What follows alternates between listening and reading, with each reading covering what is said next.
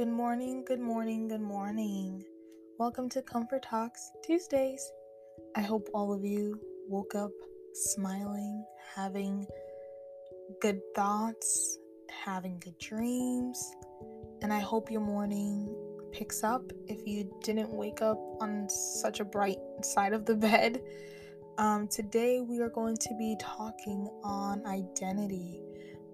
We're going to talk about who we are in Christ Jesus, especially now with everything going on. We need to remind ourselves in who we are, that we are the children of God. We are the righteousness of God through Christ Jesus, that nothing can separate us from the love of God. So today we are going to dive into the verse, Galatians chapter 3, verse 26. So I'm just going to read from the New International Version. So in Christ Jesus, you are all children of God through faith. We are all God's children, those that decide and want to believe and give up everything to believe in Jesus Christ coming down, dying for our sins and resurrecting. We are the children of God. We are the chosen children of God. We are God's people. So we need to identify by that. We cannot identify by what the world decides to give us. We can't identify by things that the world is trying to throw at us, that we're this, we're this, we're this. No, we are God's children. A lot of times the enemy tries to take our identity. He tries to come and interfere, especially in our mind. A lot of people think the enemy takes your money, takes your worldly possessions, but no. The first thing he wants to do is to tamper with who you think you are. He wants to get into your mind. He wants to change your thoughts. He wants to just disrupt your thinking of who you actually are. That's why sometimes when you're sitting down, out of nowhere, you just have these thoughts that are condemning you, thoughts that are bringing shame to you. But I want to tell you right now, God is your Father. God is a good God. And in Jesus Christ, we are all the children of God through faith. So I want you to tap into your faith today, this morning, and especially this week, because we don't know what will happen this week.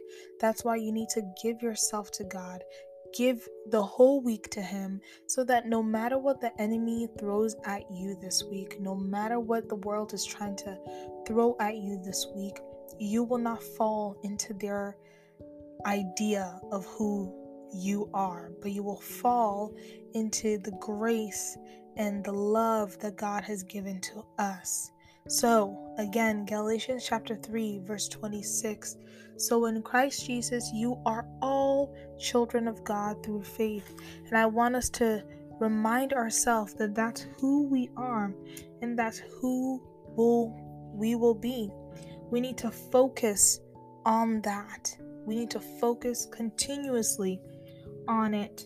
Whenever you sense that your identity is being attacked, the only way to push back that attack or to rise above that attack is if you accept Jesus, if you take everything you've learned from the Word of God and you now apply it to your life.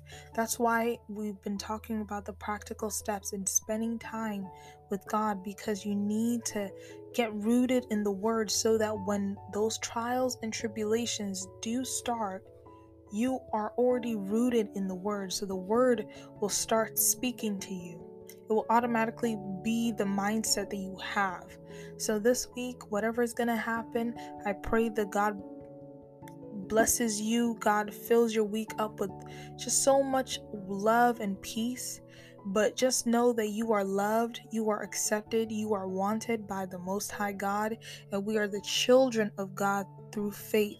So in Jesus Christ, you are all the children of God. Don't let the enemy try to change that. He can't change who you are, because who you are is identified through God. You are God's child. Okay? And I just wanted to give that a little bit of encouragement, and that was on my heart this whole day. So I just wanted to let you know that God is saying that you are His and He is yours. So take up everything and just give it to Him, and let Him be your father, your friend. Let Him be the person that you run to when you have situations, when you have trials and tribulations, when you have just different things that you know you can't do by yourself. Just give it to your Father, who is God, and accept Jesus Christ. If you want to contact me in different ways, you can definitely send a prayer request, especially prayer request, or anything you want to send.